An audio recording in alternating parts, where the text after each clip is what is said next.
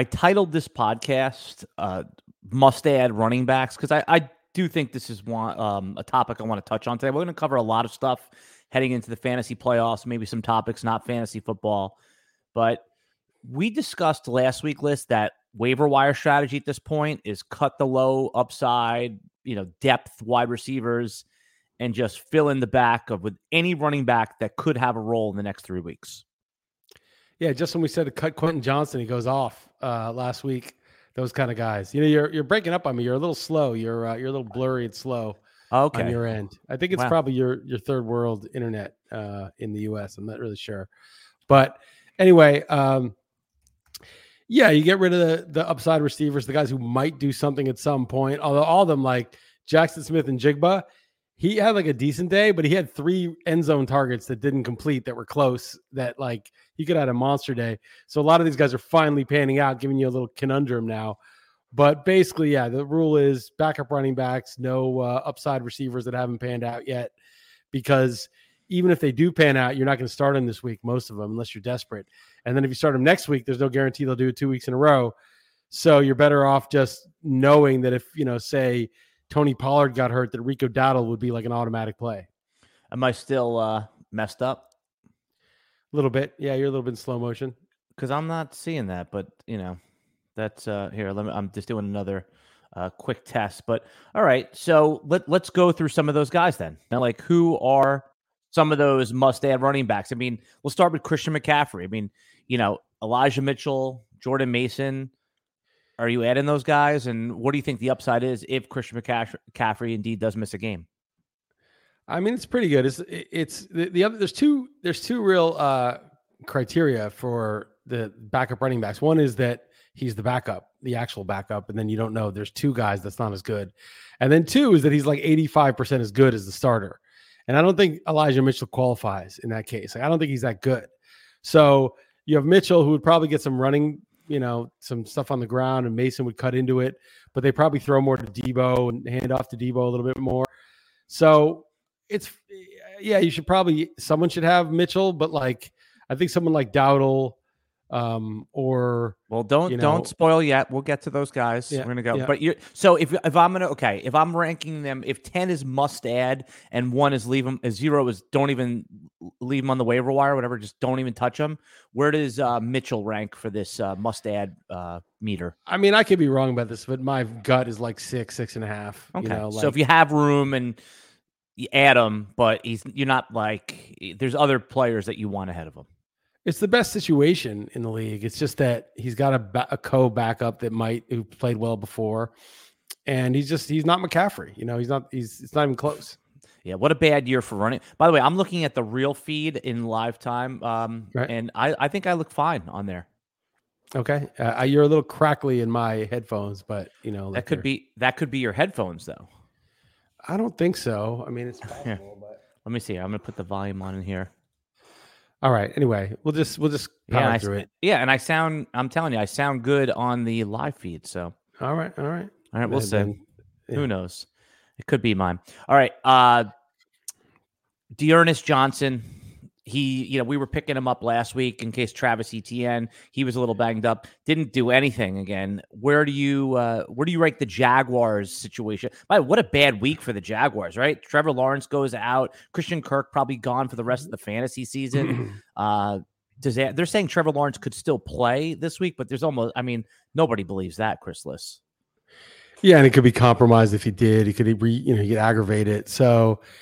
Yeah, that really hurts D'Ernest Johnson, right? Because you're talking about the backup now who's not as good as Etienne, and now you're talking about in a compromised situation, that's just not really one that I'm that interested in right now. I mean, I think Dowdle is the one. I mean, that's like a great situation, and he's shown a spark, and he can catch passes, and Pollard is sort of in sort of uncharted territory in terms of workload at this point in the year. It's just, that's the perfect one. Obviously it may not happen, but probably won't happen, but that's the best one. Yeah. If I'm crackling up in your headphones, and we won't bore the audience with this any further, just why don't you try unplugging your headphones and plugging them back in, or just Sorry to the podcast audience about this one, but Yeah, I mean it's the same, but let's keep going. It's all right. Okay. It's, All right. it's a little crackly. I can hear you. It's not like you're All right. unintelligible. All right. Zeke was a popular pickup this week with Ramondre. I'm telling you, Ramondre is not going to play again this year. There's no way, right? I mean, he's the only one that had a pulse on that team. They don't really, I can't see a situation where you're going to have him and feel confident to start Ramondre Stevenson, even if you somehow make it to week 16, 17. So Zeke, Thursday Night Football, he's earmarked for 20 touches. This is my chance to win our bet. I need 2 touchdowns. Oh, man, it's the only bet I'm winning this year, and then I get screwed by Ramondre getting hurt.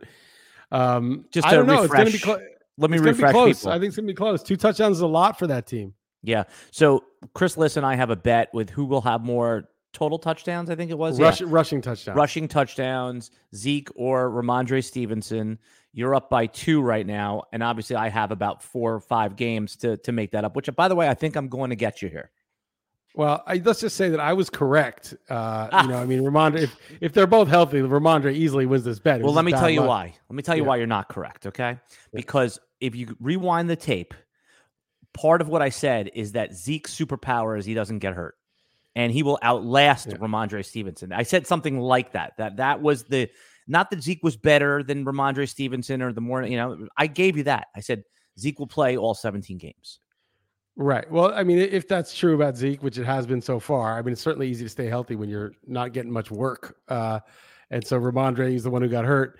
But, Ramondre hadn't been particularly fragile either to this day. And I will see. I mean, if you win, you win. I pay the bet either way.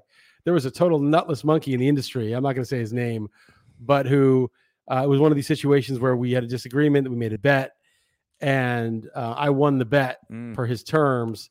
But he was right in principle about the initial disagreement about the player, that the player was actually good. And then he refused to pay me because he was right in principle. Well, who was it? Call him out. No. This dude never gets publicity. Zero. I would never. You'll tell me offline, though? I promise to. No. So anyway, this dude just decides to refuse to pay me because he was right about the initial argument that led to the bet, which he was right about it. And the thing is, what this guy didn't realize is 2 things. One is it's up to the guy who won the bet to forgive it by saying you were actually right. You don't have to pay it, right? That could happen, right? Like if let's say you and I make a bet and your guy's winning and then he gets out for the year in week 7 and then my guy barely wins at the end of the year, I could say, you don't have to pay me. You were right about this. I just got lucky. But it's not up to you not to pay the bet if we made a bet and that's the terms of the bet. And the second thing is he didn't realize who he was dealing with, right? Like he was dealing with me. And like, I'm not going to let that shit go. You know what I mean? So like, I literally just like froze this dude out completely, like for a year. Like I remember being at a conference and like, we were like sitting there, like, and I acted like the dude didn't exist. And he finally did pay me. He did. It's $50. He did pay me after a year. He paid me after the year.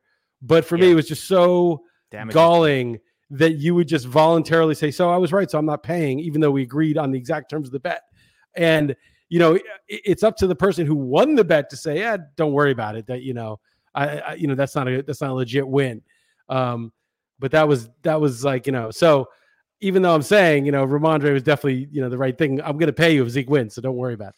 Yeah. It's, you ever see that scene in Bronx Tale when the guy's chasing him for $20 and the mentor says to the young kid, he goes, no, don't chase him. Because for $20, you never got to see this guy again. It's like it's great for $50. Oh no!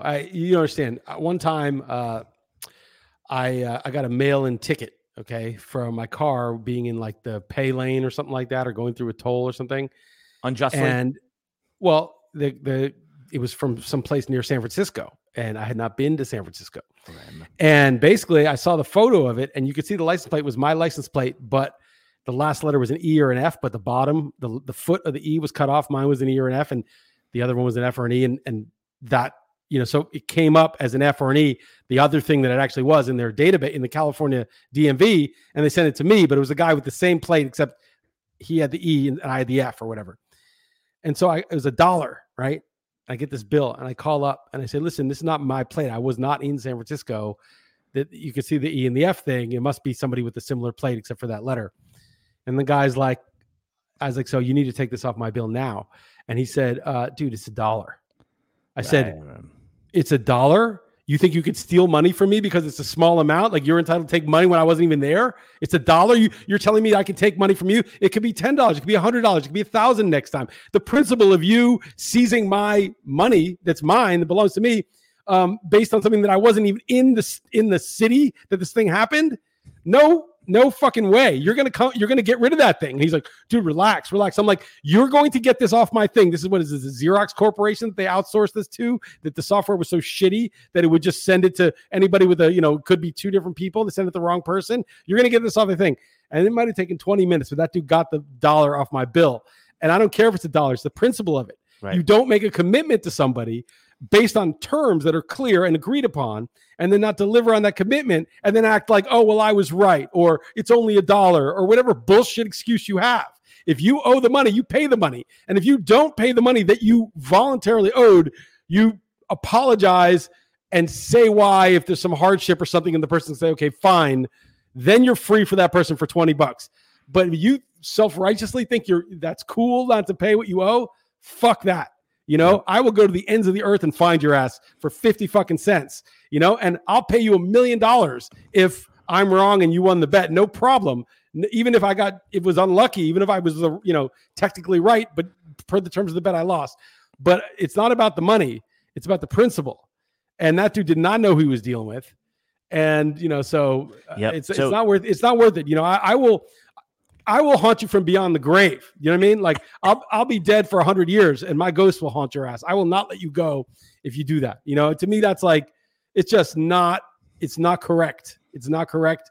And maybe you can get away with it with some other people. Like they'll just be like, oh, whatever, man, it's worth the 20 that not me, if you make a bet with me, you got to pay if you lose, and I will pay you, and if I lose every cent I have and I can't, I'll wash dishes at your house or something, no problem. So two things here, and yes to all of that, right? And I think anyone listening to us shares that sensibility. In Bronx Tale, what he was referring to, do you remember the movie Bronx Tale? I remember when he says, now yous can't leave. Oh yeah, now yous can't leave. Right. Yeah, that was the best part. But the second best part is the reason he says that the guy's chasing him down for $10 or $20 is that he's just like this degenerate, annoying guy that gambles, but he goes, now he will never bother you again. It's not, he said in this specific case, it wasn't worth the degenerate coming around. In your case, right, they're trying to steal from you. I like the whole thing, and I like that you put the energy, because most people just say pay the $1 and just be done with it. So the second people are free riders. They're free riding off of people like me. Do you realize how those corporations would take from everybody if everyone was like, it's $1, it's $5. I'm just not going to do anything about it. They would just have their hands in your bank account every second. It's people like me and people who sue over things like this, that keep them honest. So all these free riders, this woman, nice woman, friend of Heather's, a prominent lawyer. We go to the sushi place. The waiter's obviously on cocaine or some other drug, and he's taking like 45 minutes to like take our order. He's totally out of it, and she gives the guy a 20% tip. I'm like, fuck no, we're not giving this guy a 20. She's like, oh, what's the big deal? Blah, blah, blah. I'm like, the big deal is this. If you do that, you are encouraging the worst kind of behavior. Like, there is pride in being a good waiter and being a good service person and doing your job well. And you are basically, throwing those people under the bus and throwing all the customers under the bus. So, to me, it's just like, do not be a free rider off of everybody else who's willing to have an awkward conversation, not to stiff, but to give the waiter what they deserve if they don't do anything or they're a terrible waiter. 15%, 10%. It's give him zero. I mean, literally, zero's rough. You got to support his cocaine The dude habit. was like, yeah, I don't care about his cocaine habit. That's his problem. He probably got fired, shortly thereafter anyway, because I'm sure people complained. But it's just, this sort of like, oh, I don't want it to be awkward. I'm just going to go along with this. Like, that is a scourge. You think you're nice. Oh, I'm a nice person. I would never do that. You're not nice. You're just cowardly. You just don't want to have an awkward experience. You just want emotional comfort. You don't want to deal with conflict. That's what it is. You're not nice. You're actually harming the people that actually meet their obligations and actually do a good job as a waiter, and customers who are going to spend their hard-earned income on a meal. Yeah. The second thing I was going to add to this, and then we can talk again, just move over to some of the running backs that we need to roster, because I think that's an important topic too. But I like that you brought this up. I'm reading. I told you, not reading them. That's a bit. I don't want to seem smart. I'm listening audiobook to the history of the Israeli-Palestinian conflict. And they were talking about early Arab culture and even modern Arab culture, how It's not, they didn't give their power over to the state. It was all about honor and trust. And this is what you're talking about, like honor. And if you would just even like lie, or if you disrespect someone in Arab culture, it is like, remember like the old Westerns, like if someone called you like a cheater during a card game, they would like shoot the guy, right? Like that's the worst insult you could have. So yes, insulting someone's integrity in old Arab culture, modern Arab culture was like the biggest insult. Whereas like if someone called you a cheat or whatever, I mean, you're not going to do a real man thing and take them out. You know, you're just going to, because we surrender, not you specifically, but we surrender to the power of the state. That's how we grew up, and versus tribal allegiances and that type of culture. It was an interesting part of the book. Yeah, I'll say two things about that. One is, those same kind of people, we're calling you anti-vaxxer, trying to destroy you, trying to like say things, the code words that would ruin you if you disagreed or dissented at all about certain policies. And it was the same thing. It was sort of a character assassination thing. And so, it's the same kind of low life behavior that should be called out. And the people that try to like, tag people's work and stuff like that, like I'm surprised people even tolerate them anymore. Maybe they've forgotten, but I see it as sort of like a low standards. Like say you tolerate somebody that was trying to destroy people's reputations unjustly, and you're, like chit-chatting with them. I find that it's like, oh, this person has low standards for who they interact with. I mean, I don't think anything should happen to them or anything. I think, you can interact with who you want, but I just personally think, oh, that's a low standard person. They don't have high standards of sort of conduct. And then the other thing is someone I know, I don't want to out them. Come on. This is no. This is something else. First of all, some people I don't out because they're such losers that even outing them would give them, would be a reward for them. Right. Like they're beneath me. Right. If it was somebody prominent that like I had respect for or something, I would probably like go after them more publicly. But it's just like a, small time. But the other thing is, a friend of mine, I'm not outing this person just because it was illegal, had a bookie. And and it was interesting because the bookie, if somebody didn't pay $100, he'd like start people off small. If they didn't pay, then he would just cut them off. And then, if they paid regularly, then he'd let them make bigger bets. And he said that like his whole industry was based on trust, right? I mean, there was no legal recourse for either side. And really like, his boss his mentor who lifted someone up by his tongue, reportedly, who didn't pay. I don't know if that's true, but that's what he said. I hope it's true. Basically, that didn't really pay anymore. That just brings the heat. You don't want to like start, beating up people. So it's just much more efficient to like just cut them off. And but his business was totally based on trust. And how that legal businesses are all based on distrust. I mean, look at the disclaimers and the million fine print and the, and everything in our society with the lawyers and the look at the Oxy lawsuit going on, right? Well, I mean, the least trustworthy, corporations like the pharmaceutical, all those people, they've been fined and busted for falsifying data, the worst of the worst. But I'm just saying, even just basic business, there's so much fine print. The contracts are gigantic. It's all based on distrust. And so it's kind of ironic that, the bookies or the old school guys, that was based, you had to have a reputation as a bettor, and you had to have a reputation as a bookie of being fair. And there was like, even though it's a degenerate world, there was integrity in that. You had to have integrity to make a bet and to run that business. And now people have no integrity. They cheat and steal to the maximum ability under the law, and they get their lawyers and they lie and they're weasels. And so anyway, just the idea of I was being a weasel, saying I was right even though I might be wrong. But just rest assured, I would never be such a weasel that I wouldn't pay you exactly per the terms of the bet. Yeah, I had a bet last year with who would have more fantasy points, Javonte Williams or Zeke Elliott, with somebody, and Javonte got hurt in like week 4 or 5. And, the guy was like, well, my God, he never stuttered about paying, but I said that was the principle of my bet. Zeke's an Iron Man. He's not good anymore, but he will outlast you. He's right. And just do it on per game if you want per game. You wouldn't have probably done it. Wouldn't have done it. Right. Zeke's an accumulator. He's an Iron Man. He's the tortoise against the hare, so. Right. So, I mean, that's fine. Then you made good bets. All right. Backup running. You haven't won our bet yet, though. You probably will, but you haven't won it yet. Like if I could cash out, I would be at plus money right now. And the Patriots are pretty. I mean, they scored 0 against the Chargers last week. That's not a good defense. I'm not saying it's I'm not saying that it's not just Zeke. It's not just the Patriots have to score 2 touchdowns, which is hard enough. It's Zeke himself has to score. Right. Them. So I have 5 games left to get 2 touchdowns.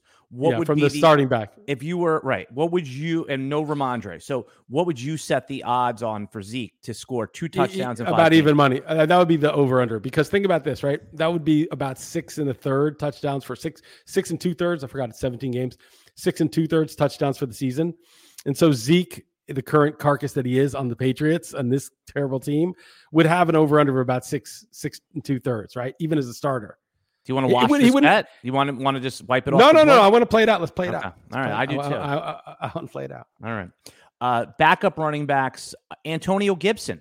He might have been dropped, believe it or not, because he was going on a bye. He hadn't really been producing. Now, again, I know Brian Robinson's hurt.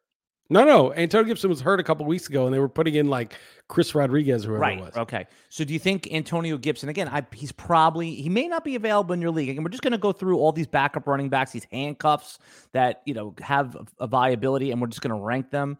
Where would you put Gibson on the, I guess he's the starter now. So where would you rank him? Pretty high. I mean, he catches passes. He's not a stiff. The offense is weird. It's a weird team. It takes a lot of sacks and turns it over, but they do occasionally put up points. I think that's a good one to have for the playoffs. Okay. Kenny Gainwell, DeAndre Swift, man, he has not been like the picture of health. He's had a good season so far. He's a little dinged up this week, I think. I mean, he's probably going to play, but Gainwell on a good offense, it just doesn't seem like the Eagles love Rashad Penny at all. He's healthy scratch all year. Let's say DeAndre Swift was ruled out. Do you think Gainwell would be the preferred option, or do you think they activate Penny? Well, I still have Penny on a couple teams. I don't know. I just was like, I've held him this long. Who knows? But I'm not confident if Swift were really out, that Gainwell would just take his role. I think they might. Boston Scott is annoying. Maybe Penny comes and gets involved. But I could see the Eagles being the team was like, yeah, this is why we kind of kept Penny under wraps all year. Because we wanted either Swift or Penny, and if we played them both at the same time, we figured we'd have neither come playoff time. I could see Penny, being maybe the fantasy playoffs, maybe in the real playoffs. I think Gainwell and Scott are just guys. So I'm lower on Kenny Gainwell. Yeah, we had talked about Dearness Johnson already. You never really answered. Where would you rank Dearness Johnson right now, especially since they're presumably going to run the ball more? I gave Mitchell a 6.5. I give Dearness Johnson like a 5.5. Okay. And I would give who was the guy before that I liked Antonio Gibson like an 8.5 in terms of like if you're saying 0 to 10 for available running backs. Bad running back year this year. I mean, if you didn't have McCaffrey or maybe Mostert, it's been very uneven. Joe Mixon, just to give you perspective here, is running back 7 on the year, and I don't think anybody loves Joe Mixon. Chase Brown I think he had just about 10 carries or touches last week, maybe a little less. Looked okay. Is he a priority handcuff? He's available everywhere that I'm playing fantasy football, other than deep dynasty leagues. I mean, I don't know about Jake Browning, whether that was something that he can really sustain, but yeah, I would say he's like a 7, Chase Brown. No, Jake Browning, the quarterback. Yeah, but I'm talking about Chase Brown, the running back. I know. I'm saying that matters for the running back. Got it. Because don't get annoyed. Don't get annoyed. Well, no, you're correcting me, but I wasn't making a mistake. I was confirming, not correcting. Don't get annoyed. I still love. No, I was. Yeah, I know. I'm not, and I didn't take it personally. I was just saying no. Well, I'm I saying took it Jake personally. Browning. Oh, I'm sorry, Alan. Okay, but I'm saying Jake Browning, is the variable there, right? Which changes the value of that running back, because if it's a totally dead offense, the running back's not that valuable. But if Jake Browning did what he did against the Jaguars, who have a decent defense, then all of a sudden that Mixon, Chase Brown, whoever it is, that's kind of valuable again, and so that's sort of the variable that we don't really know. We just saw one good game.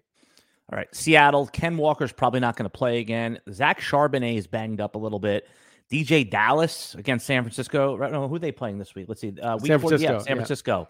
I mean, even if he's the starting running back, my first thought was I wouldn't start him. I'd take Zeke over him, all these other guys. What's your feelings on DJ Dallas? He's tough against the Niners. He can catch passes.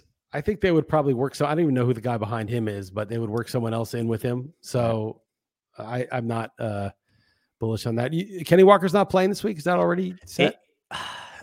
I think it said that it was. I mean, we'll find out for sure. But here's the latest note on Walker, which it looked like because I have him in a lot of leagues. It says oblique. Oh yeah, let's see. This is from December 6th. He's missed the last two. Missed the last two games. We'll keep. Yeah, it's basically undecided this week. But I would think it's leaning no. Yeah, I got this weird. Oh, it's Heather. I gotta. Sorry, I gotta decline that call. No, I mean she's doesn't she know you podcast on this hour? It might be an emergency. Yeah, I don't. Yeah, I don't think it's an emergency, but I'll call her back. She's right now traveling. On the air. No, I'm not gonna call her back on the air. So one time though on the video, I don't know if you ever saw this video. We did some videos like way back in like 2014. We're doing these Google Hangout videos, and a guy, God, what's his name? Dan Gottlieb. I can't remember his name, but he used to do the videos with us. And I was just kind of making a big joke of the whole video. And I had a call from like my car mechanic or like body shop. And I was like in the middle of it. And I was like saying all the stuff.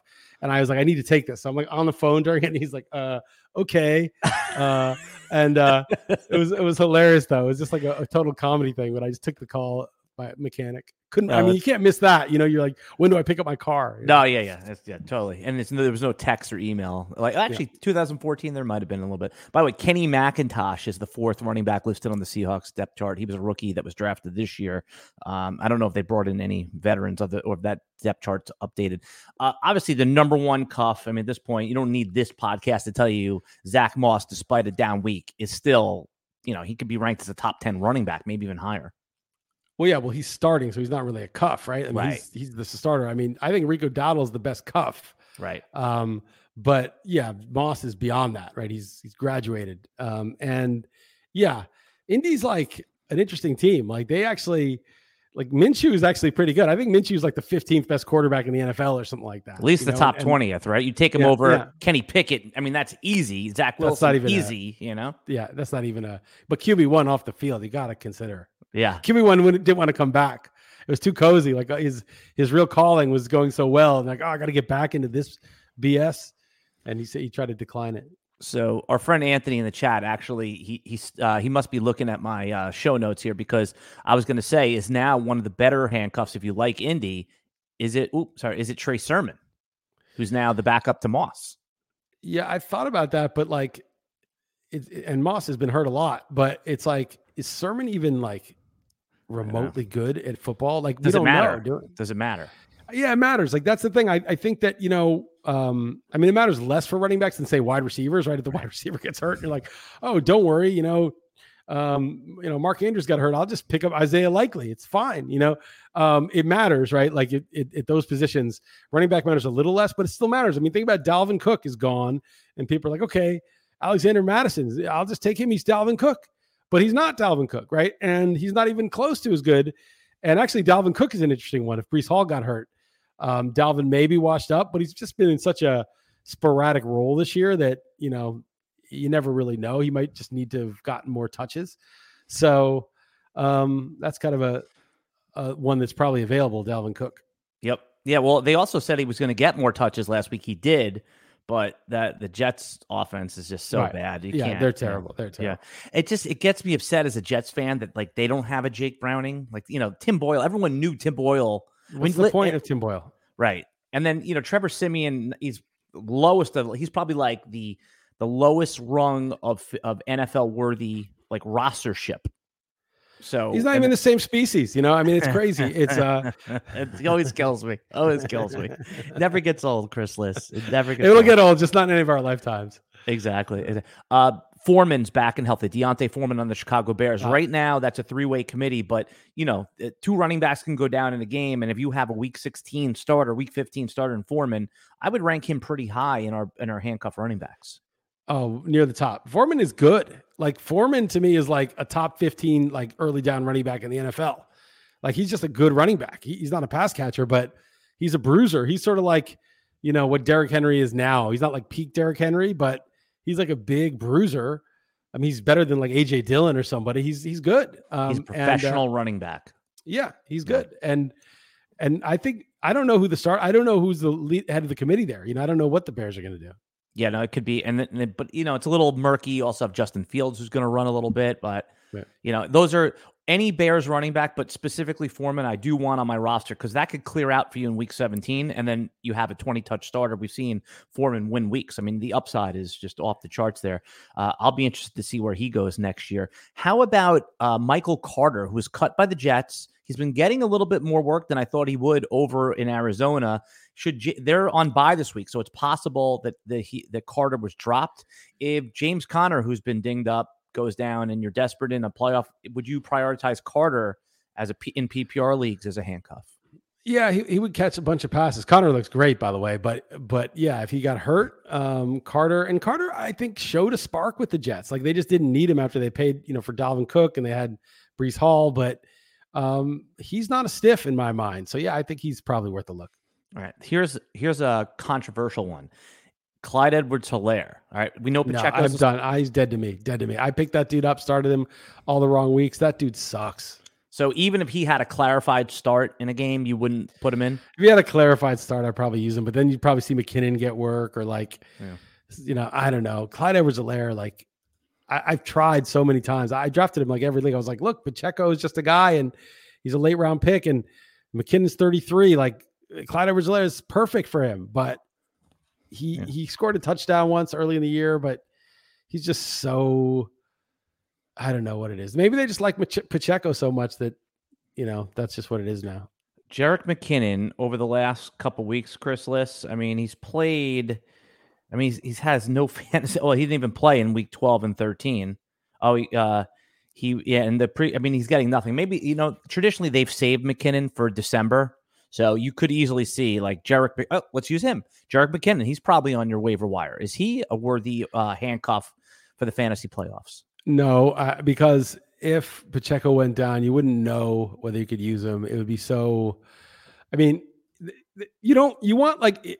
nothing's guaranteed, but you want that. Tony Pollard goes down, and Rico Dowdle is considered a top 12 running back that week. On everybody's cheat sheet. You don't want. Pacheco goes down, you have McKinnon, and he's running back 27. That's what you don't want, because then you're I got the event that I needed to spring his value, but I still don't feel confident starting him. I think those are the guys you don't want to handcuff. You want the guy that you're sure that is going to be the guy. Fair enough. Here, how's the picture been better or kind of the same? Your picture's fine. It's the sound is a little stuttery. All right. Anyone in the chat, just let me know if you're hearing my sound okay, because I think I was here when I tested it was all right. Okay. If not, we're gonna have to get Chris a new pair of headphones. That's all. My headphones are beat up because I keep taking them all over traveling and they're all ripped up. I don't think it's the headphones. All right. Alan, you're good. All right. Oh, thanks, Brandon. Appreciate it. Oh man, this guy in everyone hates this guy in my league because he's too good. He hasn't lost a game all year in my dynasty league. That tell him that's a bad omen going into the fantasy playoffs, that he wants to lose at least one. He's undefeated. No, it's good. You want to get destroyed last regular season game and then go in and crush. He wants to be in real life. I believe in that. In real life, I believe in that. You need to get crushed. In your week 16, but it doesn't really affect your seeding. But in fantasy, there's nothing. There's no psychological thing going on. Look at this, 3 for 3 on my picture and sound are good list. Okay, it's crackly in my ear, but it's not interrupting me hearing you, so it's okay. All right. Well, you know me, I'm an audiophile. So yes, you are. Yeah, I thought you were going to go somewhere with that. All right, Keaton Mitchell, handcuff that you want to roster. In the ball, because right now people are dropping. You can play him. Yeah, you could play him straight up. Yeah, those are the best a handcuff that you can just play, A-Chain is a handcuff, but you play him. Is that's not even a question, right? Because that's a starter. It's the Dowdles. Dowdle almost was at that level for a while, but I consider him a handcuff. All right, I'm going down my list here. You can't really use, under that same principle, you can't use any of the Detroit running backs. Tajay Spears, popular pickup this week, but Derrick Henry's probably going to play another Iron Man, right? How high would you prioritize Spears on the handcuff list moving into the fantasy playoffs? Pretty high. I mean, he's the clear backup. He's got some skills. Shit, I got to take that. She's calling me twice. Hold on. Yeah, no problem. Hold on. No problem. We're talking about handcuffs in the fantasy football playoffs, and I think there's two parts of this conversation. Was we talked about in the beginning where you want to basically cut all your low upside depth, load your roster up with backup running backs. The other thing, and I'm going to ask Liss about this when he gets back, is if you're in super flex leagues, and most people, well, not most, it's still mostly single quarterback leagues, but if you play in these 2 quarterback super flex leagues, I think you also want to backload your roster with backup quarterbacks now, right? Like, so if you have Josh Allen, maybe you put Kyle Allen on there and you cut like a low upside depth guy.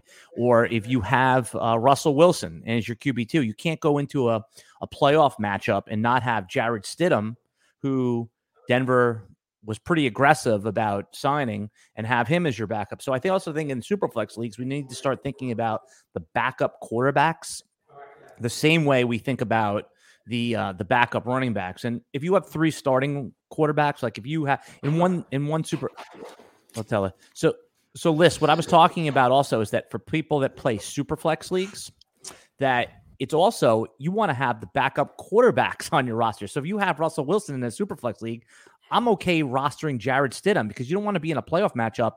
And in Superflex leagues, there's nobody to pick up. You're picking up CJ Beathard from week to week. Yeah, that's a great point. In a super flex, it's just like a running back. It's even more important. And I wonder if in the playoffs, because especially if your roster's lock, right? Like the NFFC. I mean, they don't really have super flex. But like, they don't. Right? You're saying because you don't want your opponent to block you. Well, that's true. You don't want the guy, if there's 4 guys left in the playoffs after round 1 and Stidham's the guy available because Russ got hurt and everybody else is pretty much locked up. He probably would put a bid in for Stidham to block. Definitely, him, right? I would. I mean, to block you, so you have to start like Rondell Moore in your super flex or something like that.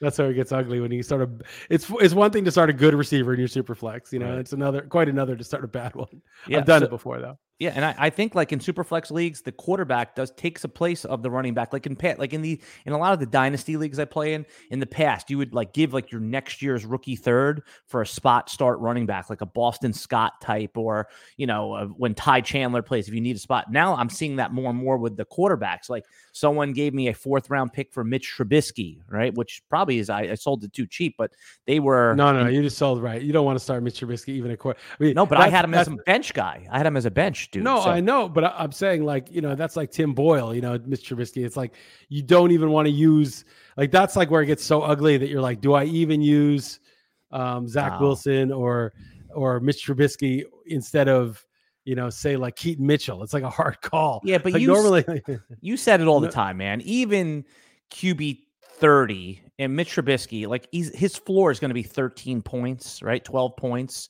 I mean, Keaton Mitchell, yes, the upside is way more, but the likelihood is Keaton Mitchell's going to have 6 points. So maybe it is worth the risk. I don't know. I mean, but how many matchups do you lose by like a point or less? Everything counts. No, I think, Trubisky could get 3 touchdowns. You never know. But some of these guys, Trubisky may not. He's got a little experience, so maybe. But some of these guys, like Tim Boyle, like I almost feel like there's just no Bryce upside. Young, not startable in Superflex. It's like very hard to start those guys, right? Even if you have anybody. So yeah. All right. The couple other Josh Dobbs, he's going to get the start again. Justin Jefferson's going to be back. Josh Dobbs was like this year's superhero. Then everybody turned on him after one bad game. I'm glad the Vikings are giving him another opportunity with Justin Jefferson. What's your expectations? I mean, obviously, if you have Jefferson, you're starting him. But I had some questions this week about Josh Dobbs and they were kind of 50-50-ish, like. They were Baker Mayfield or Josh Dobbs, Matthew Stafford, Jameis Winston or Josh Dobbs. What's your feeling on Dobbs heading into the week? Aren't they playing the Raiders this week? Yes. Yeah, I'm double checking. I would think that's like a good matchup for Dobbs, and I would start him. He runs, gets Jefferson back. I would actually be pretty confident that he's going to get at least like 15, 20 points. Yeah, and there's upside. How about Gardner Minshew or Dobbs? Because you said you like Gardner Minshew earlier. I think that was exactly what I was thinking of when you said Josh Dobbs, or that would be like a coin flip. And who are they playing? Who Minshew? The Bengals, right? Yeah, at Cincinnati. Yeah, the Bengals defense isn't bad. I think that's 50-50. I think that's a real coin flip. Yep. Oh, this is going back to our Keaton Mitchell discussion. You mentioned A-Chain before as like kind of like a not really a handcuff, like a player like Keaton Mitchell where you put him in your lineup. You know, the keeper market, the dynasty market has Achan as like a top 5, top 8 running back in dynasty and keeper. I mean, it sounds crazy because he gets so low volume of touches, but I could see why, right? I mean, you're going to take him or, you know, Zay Flowers in a keeper league. Which one would you take? Very good. Hey, look, I wasn't wrong. I just said what I would do, and wide receivers tend to have more sustained value. Listen, it's if you're an adult and you blame someone else for your choice that you made voluntarily, you're a total nutless monkey. But if I have someone to blame, I'm going to do it. You know, man, I told you that Stopa wrote in the thing. He said he would have to be an outlier. And I just wrote a thing about outliers. That's about the crazy part. And Justin Tucker. And the other premonition I had was Chris Bassett, the Hound, when the Bassett Hound came around. And Chris Bassett had 16 wins and like 180 strikeouts and decent ratios. And, you know, if I have a premonition, it's real. You know, I'm basically, you know, I'm a psychic, but I can't, it's not for everything. It's just once in a while, one of them comes to me and I got to heed it. And I should have stuck to it. But like a nutless monkey, I drafted Zay Flowers, who, you know, even with Mark Andrews out, can't seem to just take control and get, you know, 10 targets. So that passing game is really bad to be part of. Nobody gets 10 targets. Like nobody ever gets to 10, you know, like even Mark Andrews once in a while, but like basically nobody gets to 10. You just, how do you draft receivers in a passing game where, you know, 6 or 7 targets is the best you're ever going to do? Yeah, and of course, you're talking about that choice of Achan versus Flowers was in a rookie dynasty league, just to give people context. Where you know you're keeping them for the rest of your life. I want to talk as we're talking about handcuffs here for the fantasy playoffs. Los Angeles Rams, Kyren Williams, obviously he's the starter. I mean, top 5 running back. 2-part question here, and we'll start with what the topic we're talking about is. Freeman, how much would, let's say that Williams misses another game, is Royce Freeman a priority handcuff that you want to have on your roster versus like say like a KJ Osborne or a Greg Dortch type? Yeah, I would say so. I just dropped Freeman in some leagues because I was so annoyed that I started him and he did nothing 0 last week. He got a 0. Yeah. And but you know, as the backup, that's, you know, I mean, I guess the Rams were so ahead of the game before that Freeman got a lot of run, and Kyren Williams already had a huge game. But now you know, okay, well, Freeman's not guaranteed anything. He needs the injury to be relevant. But yeah, we're talking about backups that you wouldn't start, but that, you know, if someone got hurt, yeah, I think he'd be, you know, like a 7 out of 10 in that scale that we did. So the other part of this question is a lot of things change in the offseason, but let's say the Rams look basically the same, you know, a few pieces here and there. Maybe they even draft like a day 2 or day 3 running back. Kyren Williams, what round will you draft him? Is he a second round player? Is he a first round player? No, 3, 4. Yeah, I don't think he'll get him though. I mean, we were talking about this the other day. I'm not trying to get him. You know, I mean, I'm trying to get someone who maybe I'll do some research and change my mind on it. But like, I mean, he's been a literal league winner. I know we use that term as like cliche, kind of funny, but I'm telling you, man, that people hated him because, well, first of all, he was considered the 3rd best running back in his class, falls to the 5th round in the real NFL draft because he tested poorly. And, you know, it's like he was good in college, pass catching running back. Now, what more does he have to do? I mean, if he was a 1st round NFL draft pedigreed running back, you wouldn't be saying this about him. Are you letting like draft pedigree pull you up? Why aren't you like bullish on Kyren after everything he's done this year? I mean, he's been really good, but it's been a couple of games, right? He was hurt for like 3 or 4 games in the middle of the season. So it's not like he's done this all year. You can't take his average output and extrapolate as though he played 12 games so far, right? How many games he had? 8 or something like that? Yeah, he's got 6 games with 17 fantasy points or more. Yeah, I mean, it's good. But again, you know, missing those games does matter. And right, you don't want to, because of his pedigree, I don't know, is 5'9", 190 pounds. He's small. He doesn't look that fast when he plays. He's quick, you know, but I think that long speed is, you know, he's not going to break like the home run as much. And then you wonder, like, is McVay going to be as committed to him because they got him so cheaply? You know, there is the Arian Foster, the Terrell Davis, you know, those kind of guys that, you know, were elite for 4 or 5 years without pedigree because they were just so obviously good that they just were top backs in the league. Maybe I'm missing something, but I don't see Kyren Williams yet as like that Arian Foster, like where, oh, this is one of the top 5 backs in the league yet. I just see him as a guy who's done really well in the system that has been good for him. But right. And you're right there, because if Sean McVay's not back, I'm even worried about like Puka Nacua for next year if there's no McVay or no. I mean, I said third round. I mean, who's going to the third round? I mean, like Ramondre types, and I mean, he obviously got hurt. And running backs are going to fall next year. A lot of running, but like you might be able to get, Jahmyr Gibbs might be a third round pick again next year. Yeah, I mean, third round is still expensive. I'm not saying like I wouldn't take him. I'm just saying first 2 rounds. You said it's fourth round. I said third, fourth. I said yes. But this year has annoyed me, not only because I'm not having a good year, but also because it feels so random. Like the guys that are doing well, like on one league I had that's drawing dead. I had DK Metcalf, Christian Watson, and Devin Achane this week, right? So I had a monster score, but it's like too little, too late. Like fuck off. You're going to score these touchdowns now, and week 13 when I'm out of it. Like it's just stupid. Like what am I doing? Like, oh yeah, see, those guys can score touchdowns that I drafted, but it doesn't really matter because I'm out of the playoffs. It's sort of like, or HN was hurt for much too long.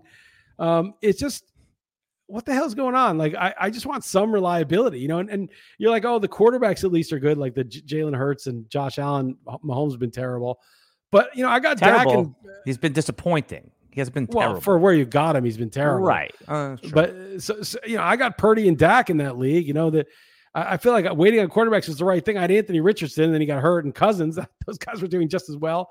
And I got picked up CJ Stroud in the league that I had Russ and Aaron Rodgers as my QBs. Like the QB is not the problem. It's you can find a QB, and if you have Minshew here and there. Last year I got destroyed by crappy QBs. This year the late QBs worked out fine. It's just. I just don't have any Mostert. I don't have any Rashad White. I just don't have some of these guys that you just got to have. I don't have Pacheco, McCaffrey. I don't have any of these guys, I don't have any Tyreek Hill. I mean, fantasy football, I mean, some years it's just like you got to draft a good, like last year I did well. I had like AJ Brown, Ramondre, Barkley. My team won the problem because it was just like, I didn't hit any real out of the park. It was all just like good, solid, good pick. And then together I had Trevor Lawrence. It was just like a good team and it was good enough. But this year it's like, there's like 6 guys, and if you have them, there's some years like this, that year that Lamar Jackson and McCaffrey and Michael Thomas went crazy. It's like, you needed those guys. You didn't have those guys, forget it. And this is just one of those years, there were just certain key guys that you had to have. And it was just sort of like, all right, well, I just didn't see those guys coming. And so I just feel like, okay, great. Now Metcalf is showing that, he could score some touchdowns, like big deal. Yeah. It's, I know you, one of my favorite articles that you write all year is the team I should have drafted. And then you kind of make tongue in cheek where, I would have taken Puka Nacua in round 1 and all these, right. Wherever. When is that coming out, by the way? End of the year, usually like week 16 or 17. And this year's going to be the best. It's going to be the easiest. Sometimes it's hard because you don't want to take a chalk pick in any round. And so the whole premise is I'm going to make absurd picks and I'm going to win. I'll take a defense in the first round, that like is by far the best defense. And people will be like, oh, I'll side bet you. And I'm like, okay, how much you want to do it for? Let's double it. And every round I'm taking a crazy pick because I know I'm getting like Mostert instead of round 11, where every round I'll get him in round 9. Right. And then I'll take, A-Chain around 8. And I'll take, and I'll take all these guys that I know I'm going to get. Nacua in round 15, I'll be taking these guys. And so I can take defenses and kickers, the best kicker in defense, like the Dallas kicker in defense, rounds 1 and 2, and get the side bets and destroy everybody. And some years it's hard because if you take a kicker in defense in rounds 1 and 2, you're like, damn, I need a tight end. Well, who am I going to get? But this year it's so easy. I mean, you could take Matt Laporta. Laporta. Yeah, you could take, what's his name? Kincaid late. I mean, there's just a million guys to take. CJ Stroud you can get in the last round. So, and I like when you pair up the guy who did good in the first half with the guy in the second half. You put them together. But you could literally not have drafted players in the first 2 rounds this year, and other than McCaffrey, and put together like an all-star team. Yeah, think about how many busts there were. It's really amazing. The third round, like the Najees and the Ramondres, and that whole round was just bust after bust. If your name ends in A, it's bad, right? Yeah, it's really, yeah. Anyway. Are you ready to take a loser lap, not a victory lap, loser lap on Amon-Ra St. Brown? He'll be a first-round pick again next year. Are you there yet? I'll take the L. Well, I said early second. He should have been a first. I'll say that's right. I mean, look, I said Jarvis Landry, peak Jarvis Landry, who had 112 catches, but Landry only had four touchdowns. So Amon-Ra is going to end up with like 8 touchdowns despite missing a game or two. So that he actually got in the end zone this year. 1, 2, 3, 4, 5. He has got 6 so far. Yeah, so probably get like 8, and that's despite missing a game, I think. And so, and that's what you and I talked about, though. We talked about like that would be the difference. Like you said, if he's in the 4 touchdown range, you'll be right. If he's in the 6 to 8 touchdown round, well, if he finishes with 6, but I think he'll get 8. He's got 6 now. He may get 9. I mean, there's plenty of time, but the thing about Amon-Ra that's so good is he's either had close to 100 yards or a touchdown every week. So he's never had a dud. There's not been one week, because I have him in the stake league, where you started him and you're like, and you're unhappy with what you got. Like you just get something every week from him. So yeah, I'll take the L, but it's not like I was saying he was bad. I was saying he was Jarvis Landry, who was like, a rock solid second round pick, at his peak. It's just, and I won't take the L really totally, because he really hasn't had he hasn't lit it up. Like right. It's not like Tyreek Hill.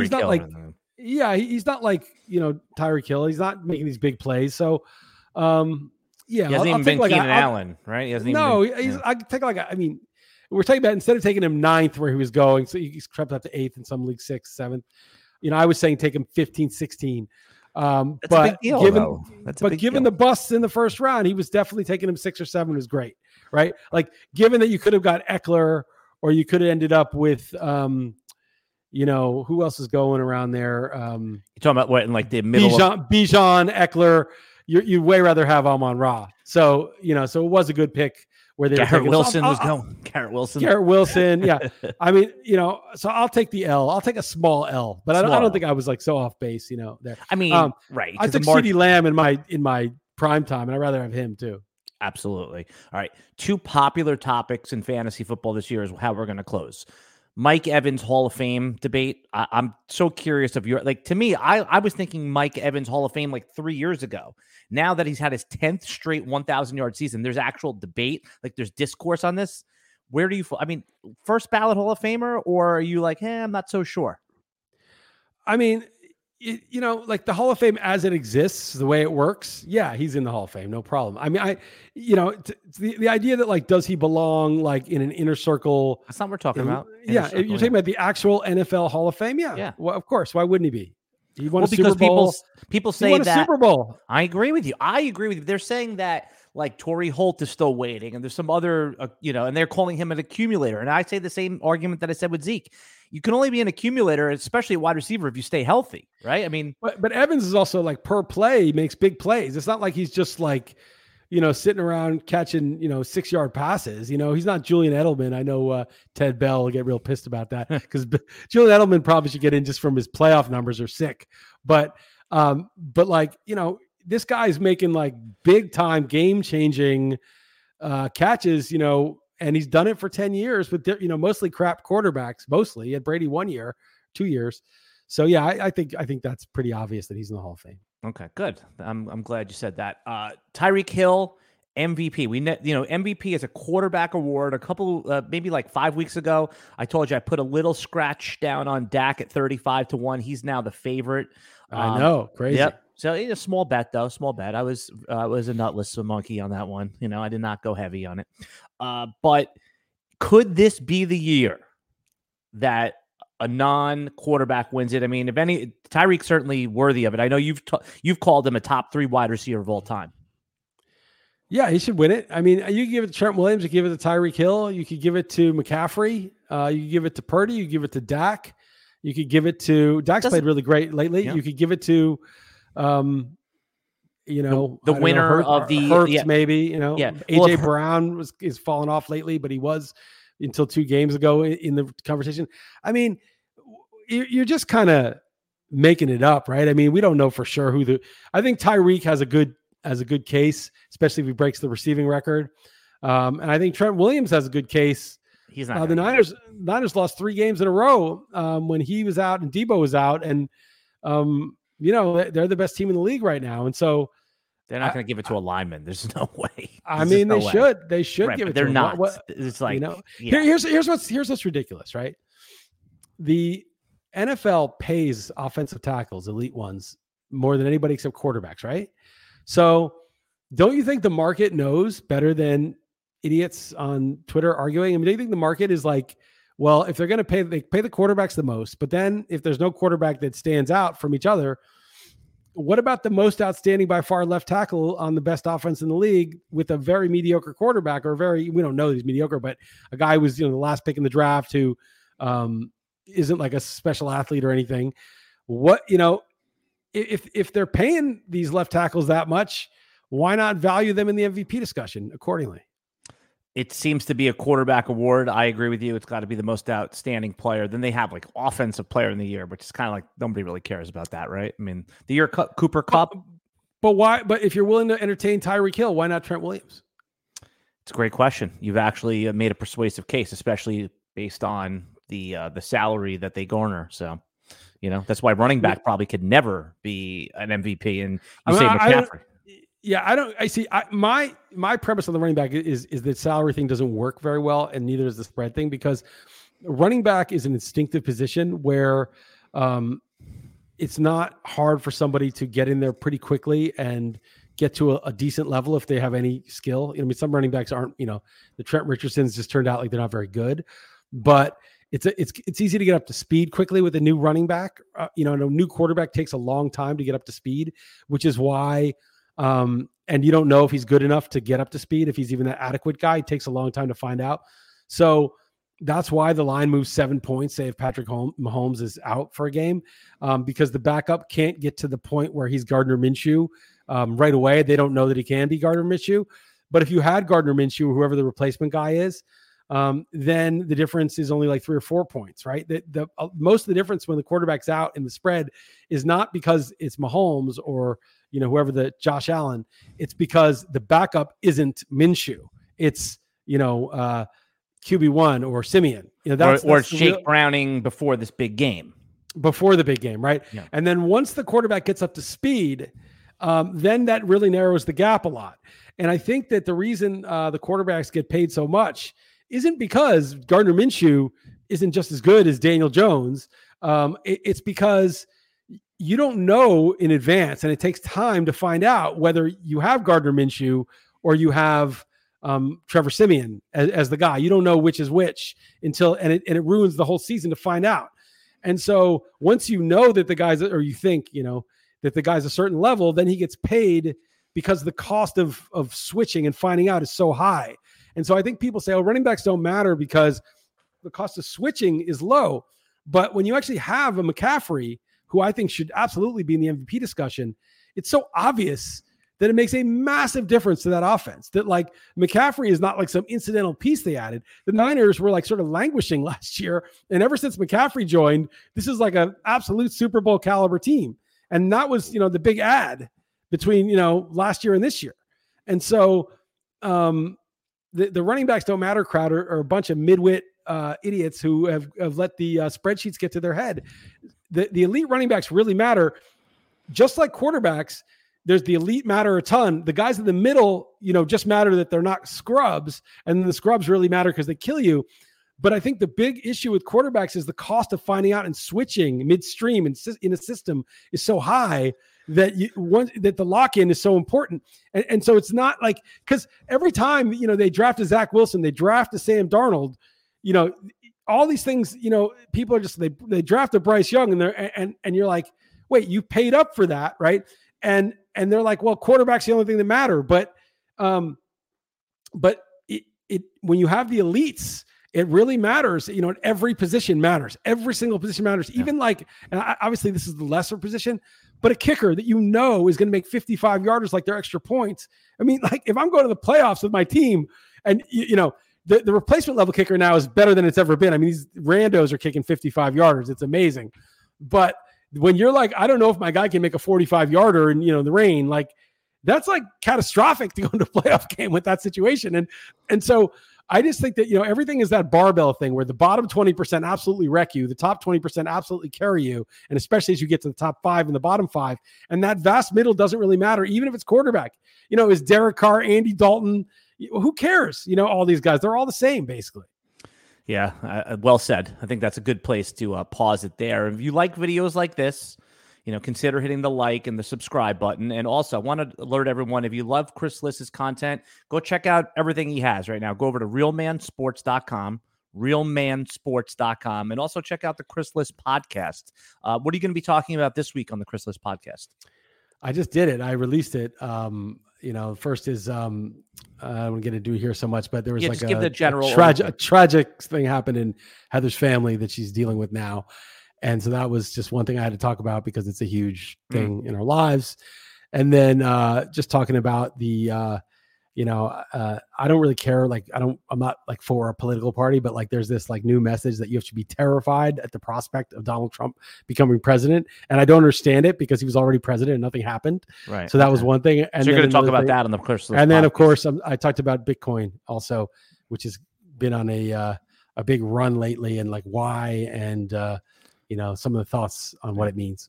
All right. Good stuff right there. Also, are you I know you're an old school Howard Stern fan. You don't listen anymore. Did you hear the Howard Stern news that happened this week? I did not. What happened? Yeah. Do you remember the character Ralph Sorella, his stylist? He's been on the show a million times. I don't remember specifically. So anyway, young guy, he passed away. I was just curious if you had heard that, because I was dying to ask you, because I know that you used to listen to Stern. So I listened to him in the 90s, maybe 80s, maybe, or whenever. Oh, 80s. In New York. Yeah, no, Ralph wasn't around in the 80s. I was just curious. It was a long time ago. And then I listened to. I saw a couple of his Sirius XM ones in the studio, some of the video, the YouTube stuff, but. No, no offense. I don't want to get you guys in trouble, so I won't say this on the RotoWire, what I think of Howard Stern now. Yeah. Well, you can. We'll yeah, exactly. By the way, all right. So also, if you want to check out RotoWire, get behind our paywall, rotowire.com/pod, rotowire.com/pod. Put in your email. Paywall unlocks. Fantasy baseball rankings are already up. Fantasy basketball rest of season premium content. Fantasy football playoff advice. Go check it out for free. It's you're gonna love it over there. And the dynasty rankings are updated. Optimizers for DFS. All our great tools. So follow Chris Liss on Nostr. Follow myself on X. I'm still over there. Chris Liss only comes over on Tuesdays. I don't see you next Tuesday. Very good. Very good. Anything else to add before we sign off, Chris? No, man. I'm good. I'm good. All right, buddy. We'll see you next week and with another fantasy football podcast. We'll figure out exactly what we're going to talk about, but there's no shortage of topics. Thanks for tuning in, and we'll see you next Thursday at 9:30 a.m. Eastern Time.